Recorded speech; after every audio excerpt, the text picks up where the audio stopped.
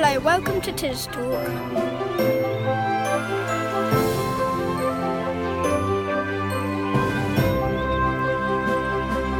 Welcome to TisTalk. This is a podcast coming from Tisbury, Wiltshire and surrounding villages. I'm Julianne Murphy. And I'm Mary Myers. This is the week beginning the 4th of December. Did you know that the RAF does music as well as flying? No, we didn't either. But we tracked down Ian Kendrick in Tucking Mill. He talked about his long career as head of music at the RAF, and he also talked about meeting Vera Lynn. She said, yes, come have tea with us. Nice. And so I went to their house and had a very nice old chat. The coldest day of winter so far this year has occurred, and Peter Shallcross is reflecting on the weather, new calves and hedgehogs. It was extremely rare or impossible to see any hedgehogs from about 20 years ago to about 4 years ago, and now I see them regularly every week on the farm. Ines Lopez Doriga carries on with the nature theme, talking about her involvement with the Animal Hospital and the Young Nature Watch group. I've rescued lots of different animals for the Wildlife Hospital, from hedgehogs, which are one of the most popular, to bats and even snakes.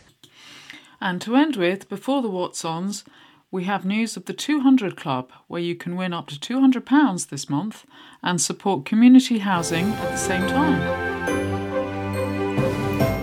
Follow us on Instagram at TisTalk Radio.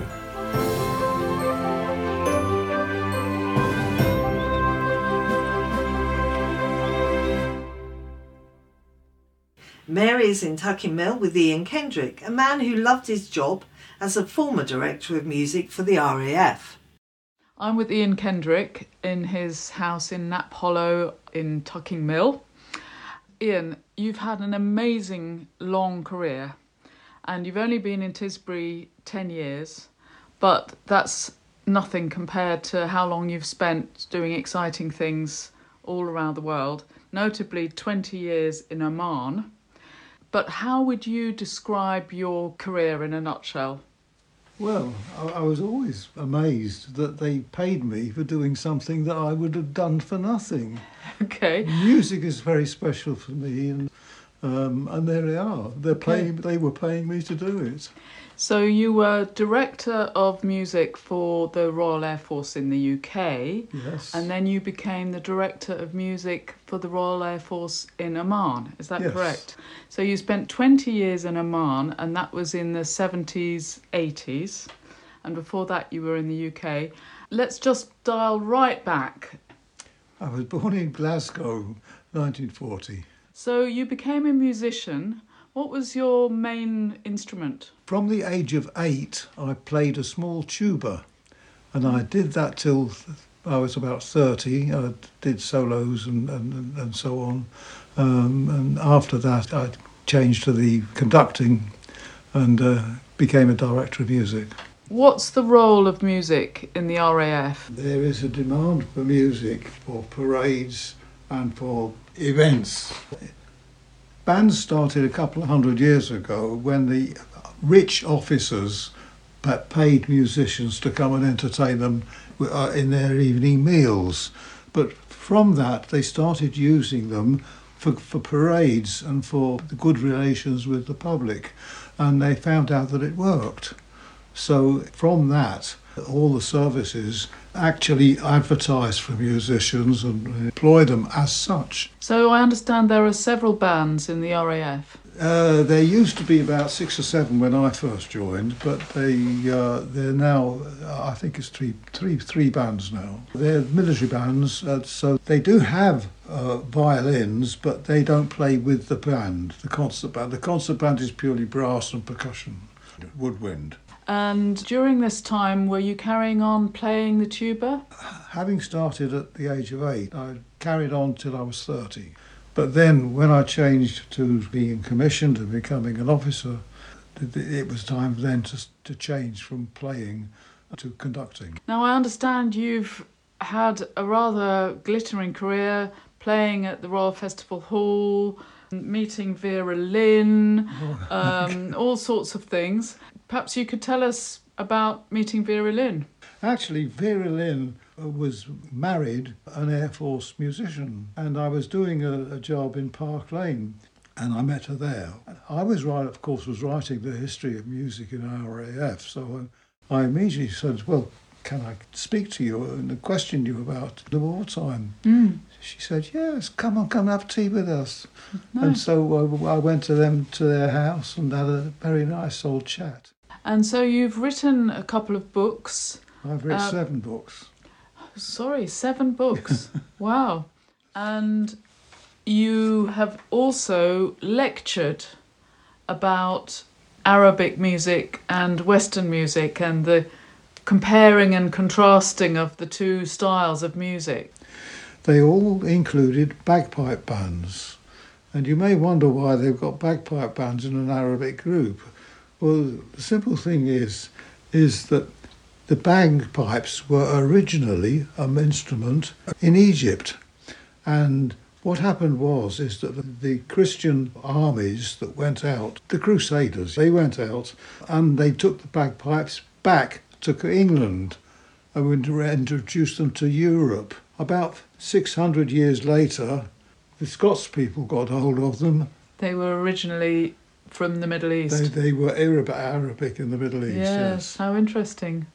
But in Oman, you had an exciting time. You've told me about diving, being a diving leader, going all over in Land Rovers, all amongst the sand dunes on. We went caving. My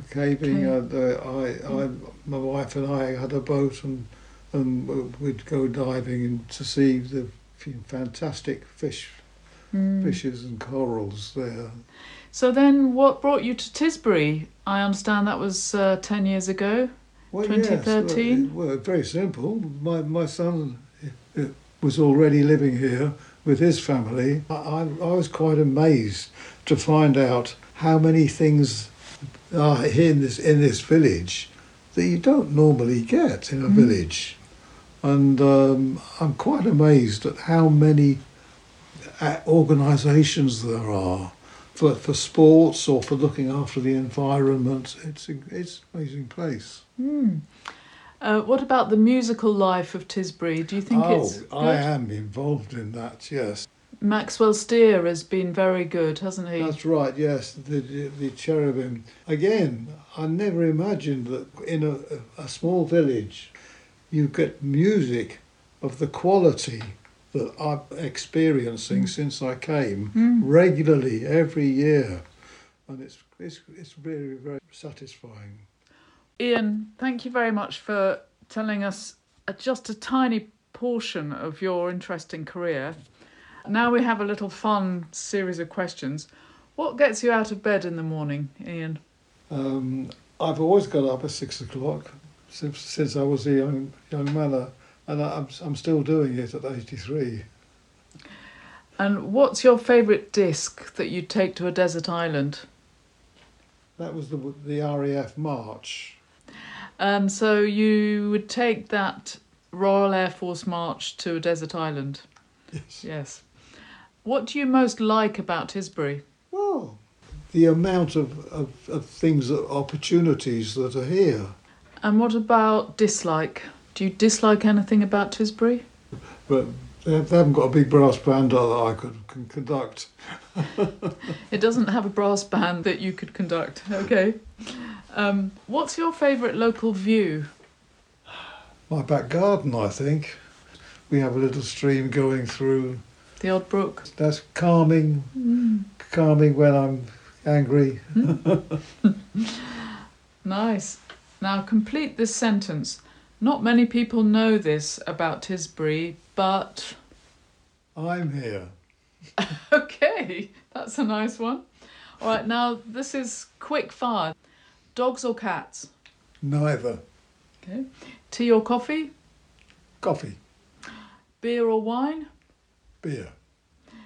Football or rugby? Rugby. Radios 1, 2 or 3 for music? Oh, 3, I think. Good. Well, thank you very much, Ian. My pleasure.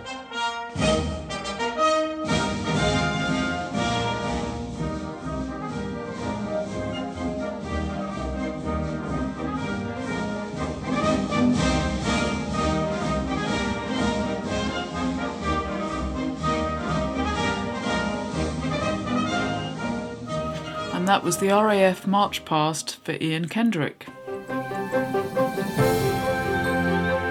TisTalk, a podcast from Tisbury on tistalk.buzzsprout.com. From brass bands to brass monkeys, Peter Shallcross is feeling the cold on Wallmead Farm.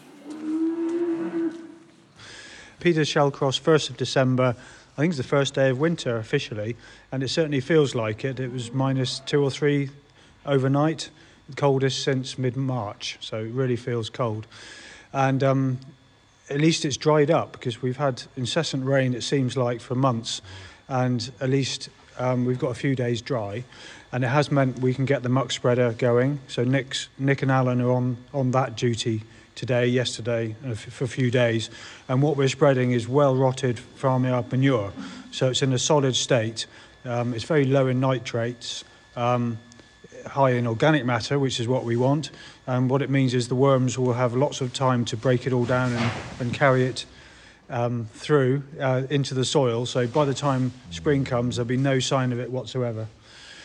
Yeah, so that's good. So the fact it's dry means that the ground has had a chance to absorb the rain, and the ground can take the weight of the tractor. And the fact it's frosty is doubly good, because the very thin layer on top, the top layer, is frozen, and so again it can hold the weight of the tractor and the heavy muck spreader.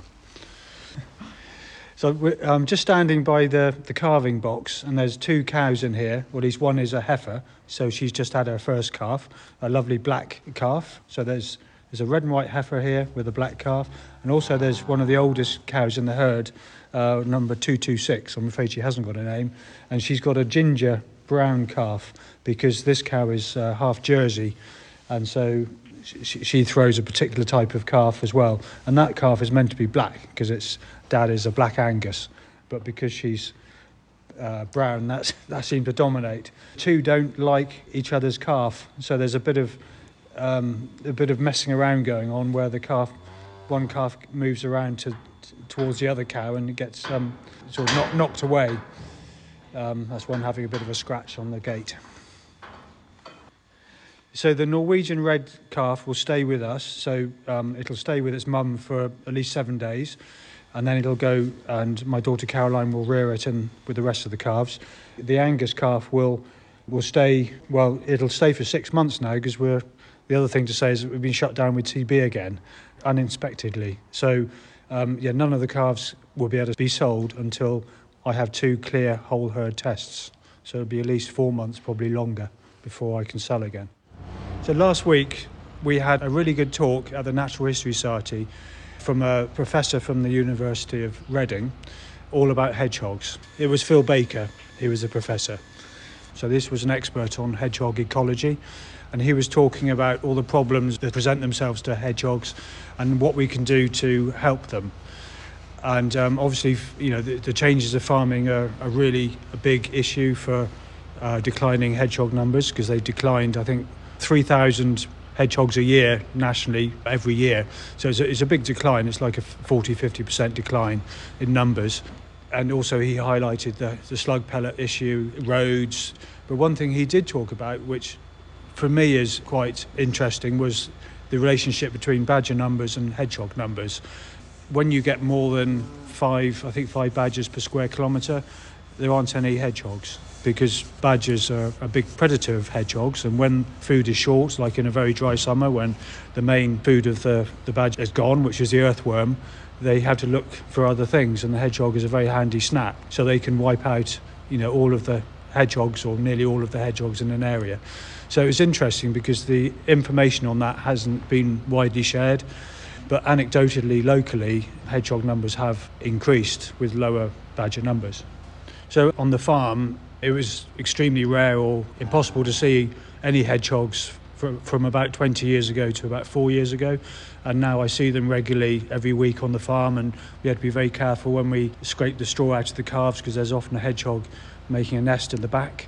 And I've seen a mother carrying 4 babies across the road by the scruff of the neck this year. All that kind of thing is really good. And one thing that Phil at the talk said was how much the Wildlife Hospital helped bringing the hedgehog numbers back. because nationally they take in 6,000 hedgehogs a year. A proportion do die, but about 3,000 are released back into the wild, and that really helps the numbers increase again. So where they have been absent, it restarts the population. On the farmland, the slug pellets have been banned. The worst ones have been banned. I'm not sure about gardens, but best not to use them if possible.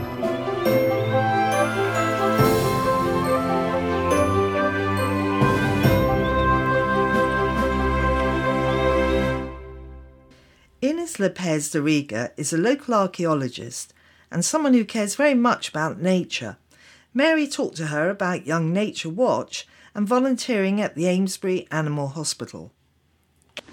Thanks for coming on TisTalk. I wanted to talk to you today about living nature, not all the dead stuff that you look at as an archaeologist. So firstly, about Young Nature Watch. Yeah, so we are part of the Tisbury and District Natural History Society, and we organise activities for young people to get them interested in nature and develop their interests in a broad range of subjects, from surveying for small mammals to finding footprints of different animals in the wood, or dissecting owl pellets, for example. And I know there was something about cleaning up beaches recently, wasn't there? Yeah, one of our recent events was a nurdle hunt in a beach. So we went... Nurdles? Yeah, That's so they are small plastic pellets. And they pollute our seas and our beaches. Yeah, together Right. with other microplastics, they are a problem because they get eaten by a range of animals, and it prevents them from eating healthy and nutritious food, so they eventually die. And also they accumulate toxins, and these eventually lead to us eating toxins because we eat fish that have eaten microplastics. So It's a very complicated chain, but it's not good news at all. No. So how active is the group and how many members are there? It depends on the type of event. So the most popular ones can get about 20 people, but others we get just a few. So we only accept young people under 12 if they come with their parents. And then we have also young people from 12 upwards who can come unaccompanied.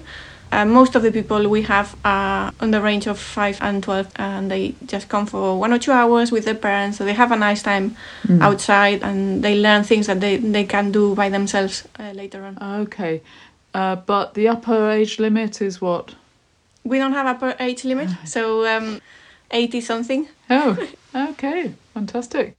So our website is www.tisburynaturalhistory.com, and then in the browse menu you can search for Young Nature Watch. Good. So now let me just ask you about another thing you do for nature, which is the Animal Hospital in Amesbury.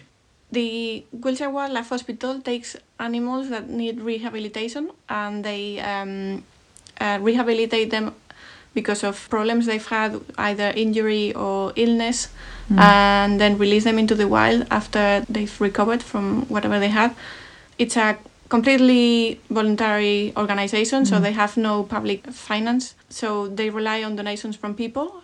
If you find an injured animal and you are concerned about potentially bird falling from a nest or something like that, you can always ring the Wildlife Hospital for advice. If you are able to then drive the animal to the Wildlife Hospital, if that's what they advise, then you are very welcome to do so. Occasionally, if you are not able to drive or rescue it, they may send a volunteer like me who can go and rescue it and take it to the hospital. I've rescued lots of different animals for the Wildlife Hospital, from hedgehogs, which are one of the most popular, to bats and even snakes. There are increasing numbers of hedgehogs being taken into care in the Wildlife Hospital. I am not certain if it's because there are more hedgehogs in need of care or because more people are aware that hedgehogs are struggling. But we do have a fairly healthy population of hedgehogs near us in Hindon. That's a very good spot where people see them often and feed them in the gardens and things like that. And we do occasionally see hedgehogs in Tisbury, so we are looking to start a monitoring project next year. We get foxes in the Wildlife Hospital as well, and badgers and deer. So Amesbury is the nearest place, is it, for Tisbury?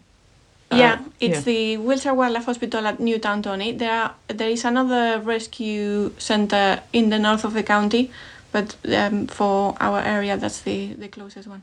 So you're saying that some people, I don't know, want to rescue animals and sometimes they don't actually need rescuing, is that right? Yeah, so the best advice in case of finding a possibly injured or distressed animal is to ring the Wildlife Hospital for advice, where you can describe the situation and they can give advice for that specific circumstance. So, for example, if a bird falls from its nest, they don't always need rescuing because the parents will often take care of them while they're on the ground. It depends on the age of the bird and the type of bird, so it's always better to ring for advice. Same with other animals. Occasionally we find babies of deer or hedgehogs that seem abandoned, but actually you may have interrupted the mother who was just moving the nest or was foraging and was going to come back for one of its babies. So always ring first before taking any animal, because once you've taken the animal and removed it from nature, it's very difficult to return it and do the best thing for them. Yes, all right. Well, that's great advice. Thanks very much, Ines. Thank you. So the number of the Wildlife Hospital is 07850 778752. If we could have the website of the Wildlife Hospital as well. Yeah, so it's 3www.wiltshirewildlifehospital.co.uk, and you have all the details there on the location of the hospital and how you can make a donation if you would like to support their work. Okay, lovely. Thanks very much. Now we have a message from Jerry Mason from the Nadder Community Land Trust. The Trust's 200 Club will be holding its Christmas special prize draw on Saturday the 9th of December at the 'Tis the Season event. Prizes are doubled, so the first prize will be £200. There are still membership places available. Go to www.naddercommunitylandtrust.org and click on the 200 Club page for more information and an application form.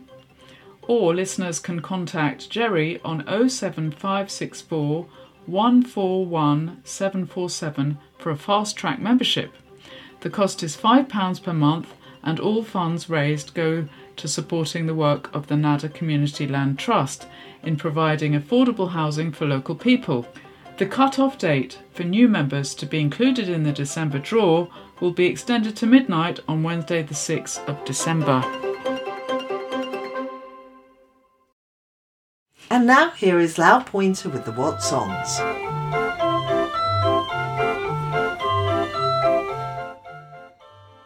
December festivities dominate the High Street on Saturday, but there is plenty going on in Tisbury before then. On Tuesday, the Tisbury Cadet Force Detachment will be in the Victoria Hall at 6:30 for 7pm, offering something different and challenging for young people. Also in the evening, Tisbury Parish Council is holding its December meeting in the Parish Reading Room on the High Street at 7pm, and all are welcome. On Wednesday, the pop-up cafe will be in the Hinton Hall from 10am to 11:30am. Not only will there be tea and cake, but also various tabletop games that are proving very popular. And at the same time, 10 to 11:30am, the Methodist Church will be holding TisTalks before running seamlessly into its Community Cafe lunch, which will run from 11:30 to 1:30pm. On Thursday afternoon, the Afternoon Tea Ladies are holding a Christmas sing-along with Mark Walker in the Victoria Hall from 2:15 to 4:30pm. Call Marion to book on 870-813. On Thursday evening, Messham's Book Club is discussing Victoria Glendinning's The Butcher's Daughter, an original tale on Henry VIII's religious reformation. It's at 6pm and free. Just let Messham's know you will be joining them by emailing west@messams.org. Tisbury Community Choir is also meeting on Thursday and will be in the Methodist Church from 7:30 to 9:30 p.m. On Friday afternoon, there is a Christmas fair at St John's Primary School, which will include festive songs and a visit from Santa. It's from 2 to 4 p.m. And there is a Christmas Carol sing-along in the Methodist Church from 2:30 to 4 p.m. Now, Saturday has lots on offer. In the morning, there is Tisbury Footpath, a 5.8-mile circular walk passing through Kingston Deverill. Text Roger Walker to book your place on 07891 442 664. And also there is the much anticipated 'Tis the Season, providing fun throughout the day. From 10:30 to 4 p.m, the High Street will be humming with the return of the anonymous travelling market, with 35 stalls selling handmade produce and crafts. On Sunday, the Shine seminars are running a day of talks on our invisible power from 10 a.m. to 6 p.m. in the Hinton Hall. A healthy lunch and refreshments throughout the day are all included in the early bird price ticket of £55. To book, go to their website. Also on Sunday morning, Tisbury Community Orchard is running a fruit tree pruning workshop from 10 to 12:30 p.m. This event is free to attend. To find out more, email tisburypc@gmail.com. And on Sunday evening, The Barefoot Contessa, a 1954 American drama starring Humphrey Bogart and Ava Gardner, is being shown by the Magic Lantern Film Club in the Victoria Hall at 7 p.m, with doors opening at 6:30. Tickets are £8. And that's it for this week.